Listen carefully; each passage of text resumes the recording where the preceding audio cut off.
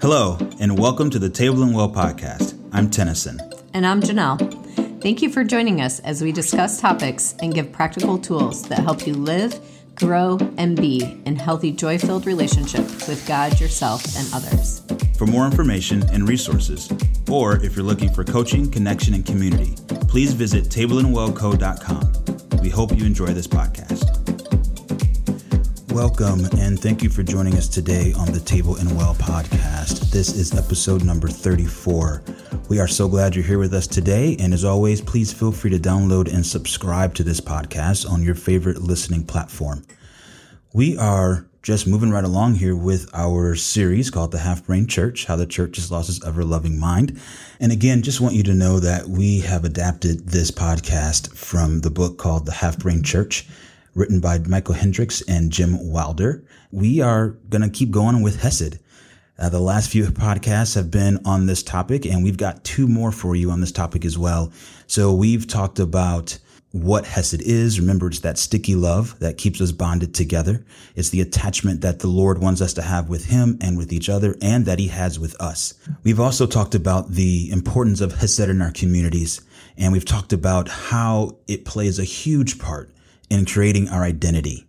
In our last two episodes, we talked about how to recognize how much Hesed is in your community. You know, you may have listened to that episode and kind of went, man, there's not a lot of attachment in my community. There's not a lot of Hesed there. We're not really bonded. There's no sticky love. What do I do? How do I create that?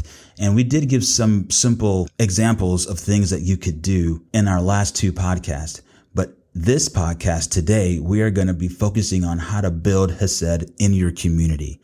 And just like the last topic, once Janelle and I started talking and discussing and got into the middle of our conversation, there was just so much revelation and so much information that we had to split this up into two podcasts as well. So what you're going to be hearing today is part one of our discussion on the 4 ways to build Hesed in your community. So there are 4 ways to build Hesed inside of communities and inside of churches. And so we're going to talk about those today. So The 4 ways are, number 1 is make Hesed part of the value system as a community. Mm-hmm. You want to cultivate joy. You want to gather around the table. I liken that to the Jewish feast, and we'll talk about that. And then number 4 is sharing weaknesses and vulnerabilities. So this will be a good conversation today. Yeah. So let's start with that first one. So you want to make Hesed part of your value system as a community. Yeah, because Hesed just doesn't happen on accident. Right. We've talked about this before about being in agreement that no matter what, we're going to stay present for each other. Yes. That is just who we are. Mm-hmm. And making that a stated fact, that if that's the core and the foundation that you build your community relationships on, mm-hmm. then Hesed will grow. But if we don't understand and we're not in agreement that that is what we're trying to do, then it'll be really hard to do, because maybe I'll show up with mm-hmm. a full intention of being present for you no matter what. Right. But I actually don't know if you're willing to do that for me. And so then I try to practice being vulnerable with you, and we've never made the agreement.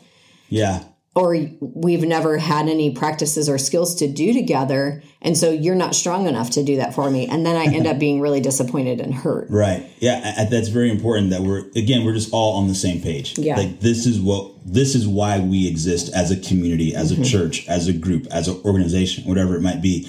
I think back to there's a group that we were a part of that before every meeting, we would read kind of our quote unquote manifesto or whatever mm-hmm. it might be, is like, we are people that mm-hmm. we do that by A, B, C, D, E, F, G, so that we can, and so every time we got together, there was a clear direction and a clear understanding that we are people that make Hesed important, a priority in our everyday relationships. Yeah, we show up fully for one another. Right. We are a safe place for one another. Yes. Yeah. So, I mean... and could you imagine, if that was who we were inside of our churches, where we could look each other in the eye and say, we will stay present for one another no matter what. Yeah. We will love unconditionally. Yes. And so it just, like you said, it just doesn't happen. It doesn't happen overnight, and it doesn't happen by accident. No. There has to be a very specific and a very intentional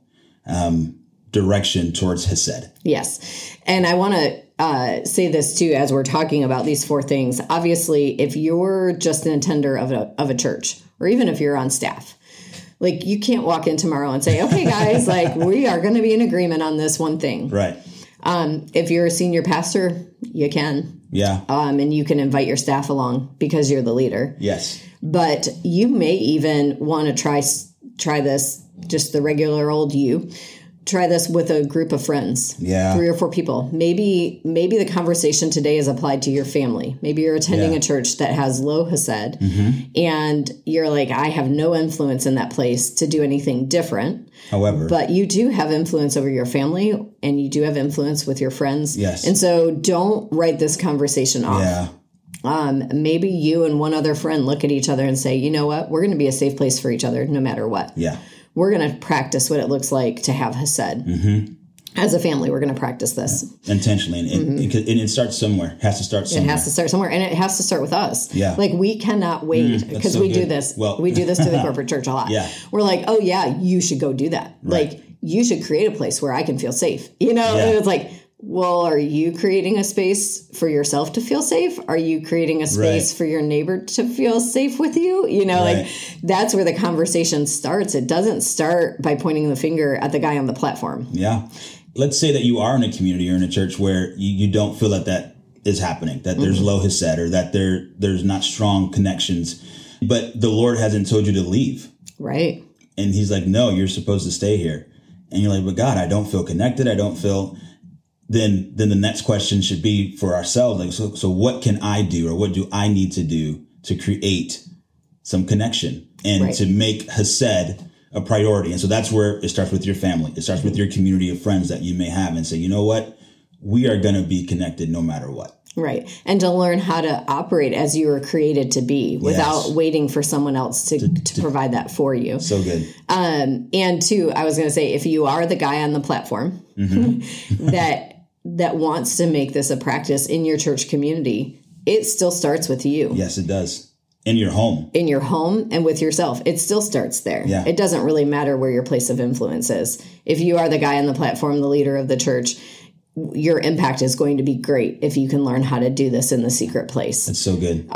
But let's not wait for one another to figure it out. Let's do the work to figure it out for ourselves in the unseen. Yeah.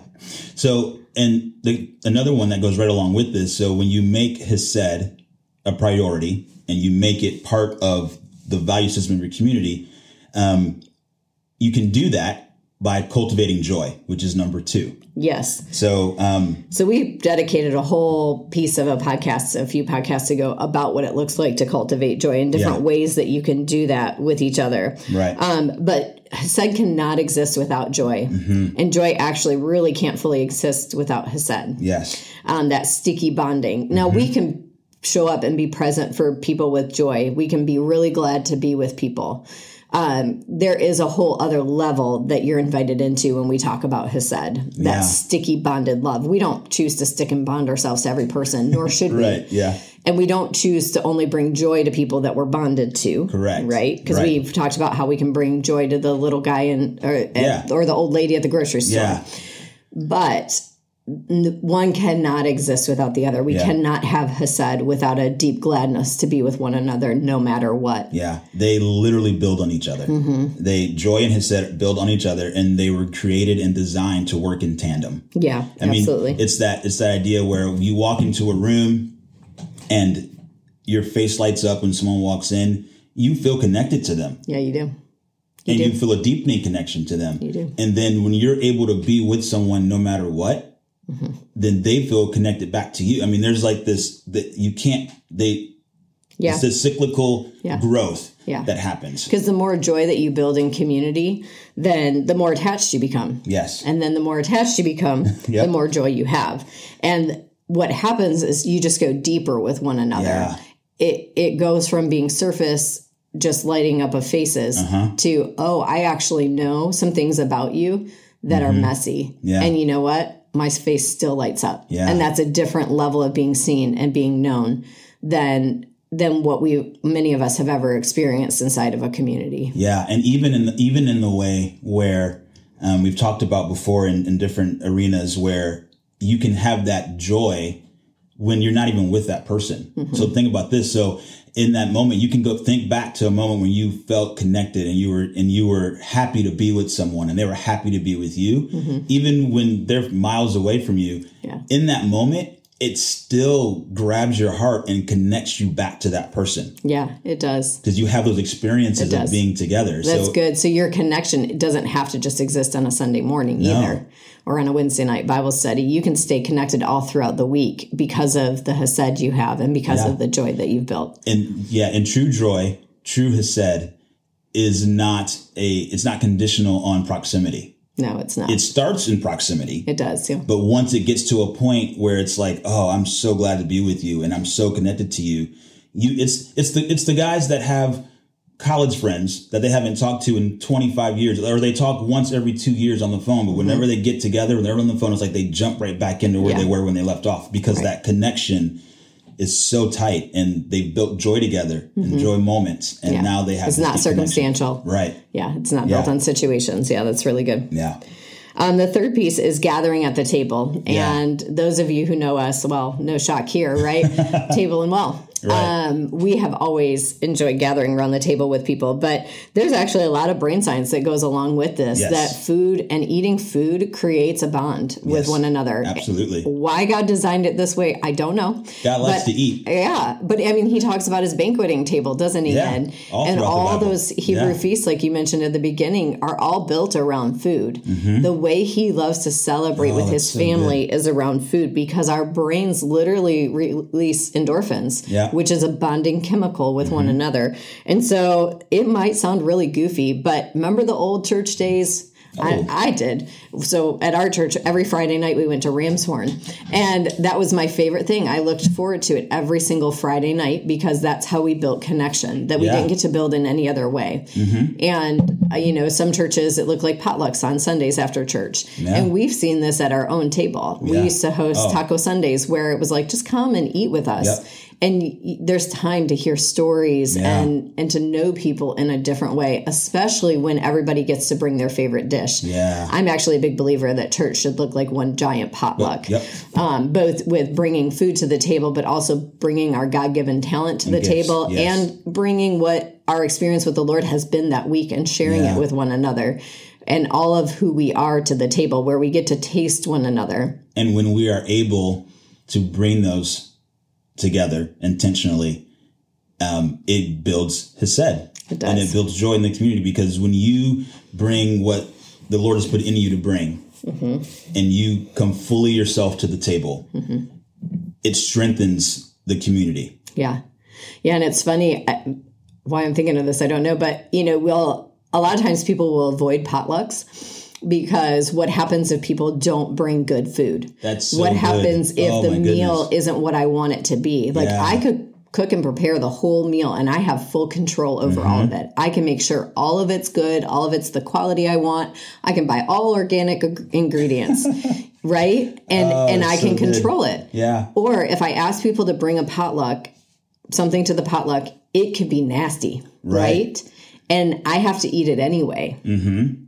I have to risk that. That's what I was thinking. There's the risk. There's the risk of that. It's messy. It's risky. Mm-hmm. Yeah. And so often we shut down the concept of the potluck, whether it's food or whether it's just people sharing. Like, we'll do a Bible study, but I'm the one who talks and you're the one who listens. Right. We're not actually going to do Q&A or have any kind of discussion, because, oh man, what happens if you say something that I don't agree with? Right. Or what happens if you ask an awkward question that I don't have an answer for? Yeah. Or God forbid you say something that is wrong. Oh, no. How do we as a community deal with that, right? Oh. So we shut down those opportunities to share and to walk through the messiness. Right, because, we're afraid, and it could cause pain, and we can't control.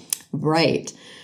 So just like when people bring a potluck, you eat it anyway. Yep. Right? Yeah. And you celebrate it anyway, because they came and brought themselves to the table. Yeah. And that's a skill that we have to learn. We need to stop avoiding the opportunity for us to practice what it's like to show up for one another, even when we don't like it. And we need to create opportunities for people to make mistakes. Yes, we do. So they know and not that we like purposely make the bar quote unquote too high or we have some standard, because that's not what we do. No. But we need to just create a space where we're free to be ourselves. And if a mistake is made or if the wrong thing is said, then we, with grace and love, and we work through it. Yeah. And we handle it, and we do it like, I don't know, mature adults. Right. And we grow closer together with each other. I mean, it's that brain science piece of we are designed to grow closer to each other through conflict. Right. If the conflict is handled correctly, where the relationship is bigger than the problem. We're designed at the end of that, when we get through that mess, that we are more attached, more haseded, quote unquote, to each other. Yeah. And so mature Christians, mature adults, mature people, relationally mature, all of that, you're able to do that. Yeah. I'm thinking about the recipe, if somebody brings a potato salad that isn't very good. Yeah. My opportunity to say, hey, I add a little bit of salt and pepper to mine. Or, I actually sneak in some pickle juice. And that's what makes it tart. And now we've started a conversation and a connection. And so when that person goes back home and tries potato salad again the next time, maybe they try add a little pickle juice. Right, exactly. Yeah. And then they've grown and we've grown together. And they think of me when they put the pickle juice in the potato salad. This is a really cheesy analogy. No, but that's so good though. But that's what right? it is. Like that's exactly what it now is. We've built a bond. Now they've grown and I've grown because I was willing to share and risk saying, hey, this could actually be better. And I have a way to help sow into you and to improve what you're doing. Not to say, oh my gosh, it's the worst potato salad I've ever had. Right. But we have to develop that skill to be able to think in our mind, oh, this is the worst potato salad I've ever had. Right. And say, okay, but how can I help that person grow right now? What can I teach them in this moment? Where can I invest myself into their growth? So when they come to the table and they say something dumb about something, what can I do to help them learn how to grow versus react offended or react frustrated or disgusted? Like our favorite emotion in the church anymore seems to be disgust. So true. When people don't show up the way we think they should, it's so true. We become disgusted and we shut down and we withdraw, and that is not what we were created to do. So back to gathering at the table. Right, yeah. It really is, because the table's interesting too. Like, to get up from the table, you have to get up from the table. Literally get up from the table. And so gathering at the table, away. Forces us to stay. Forces us to stay no matter what's presented there. It forces us to be present in the middle of the uncomfortableness. Yep. And that's so good. Yeah. And so one of the things that we're doing now on our Sunday gatherings, we gather on the table. We have brunch together with intention because then we're all at the table and we share our hearts at the table. We don't share it at the couch. We share it at the table because we're facing each other. Yep. We're seated together. Everyone has a seat there and they belong and they're tied in just like everybody else. There's not one above or below the other. And we know that there are endorphins that are being released that are creating bonds as well that can't be created any other way. So good. So churches don't give up on those the potluck. moments. The potluck. Do the potlucks, guys. And no matter how big you are, do the potluck. Bring something. Or back to what we were talking about in the beginning. If you're a family, don't give up on family dinners. Yeah. Don't do it. Don't do it. Don't do it. Even if it's once a week and it's a big deal. If that's what you can do right now with your family, do it. Do it. If you're friends, don't give up on only seeing your friends, in passing or over an activity. Yeah. Sit down and have a meal together. Be intentional. And even the rhythm of it matters as well. That's interesting. Building has said, this isn't in here, but here's a bonus number 5 is rhythm. Rhythm. Yes. Is rhythm. Is doing it in a consistent manner. That it's not that, because we're all human and we can only, we can get into a habit of only showing up when we feel like it. Yes. Or when we're in a good space, and when we're not in a good space, we avoid people and all of that. But if you have a consistent weekly dinner, you have a consistent weekly whatever or bi-weekly thing, then you have to show up no matter where you are in your space. Yeah. Right? Good week, bad week. You're there. You're there. And that allows us time and space to show up who we are in real time. Yeah, and we talked about this in our How to Build Joy podcast, but one of the examples of what we do with our family is every other Friday morning, there's 5 of us and we get on a Zoom call and we talk about how our week was and we check in with our feelings and all of those things. But it has really strengthened and deepened our connection and attachment to each other, because there's some weeks where somebody shows up with a really heavy emotion and we're able to sit with her or him or me or you, whoever, in the middle of it. And we're there with each other. Whereas if it was like, oh, she has to reach out and call us, or he has to reach out and call us, or we have to reach out and call them when we have a heavy emotion, it's a completely different thing, isn't it? Versus there is time and space held for one another to be ourselves. And it makes it easier in those off weeks to reach out to each other and maybe express a tough feeling or a celebration or just a consistent communication with each other. And so think about that, even with the rhythm of connecting around the table, it will allow space, because it will, as it deepens at the table, then it will carry itself outside the table as well. Yeah. Because too, I'm experiencing, maybe this week, I don't have anything. Maybe for the last 6 weeks, I haven't had anything that I really need care for.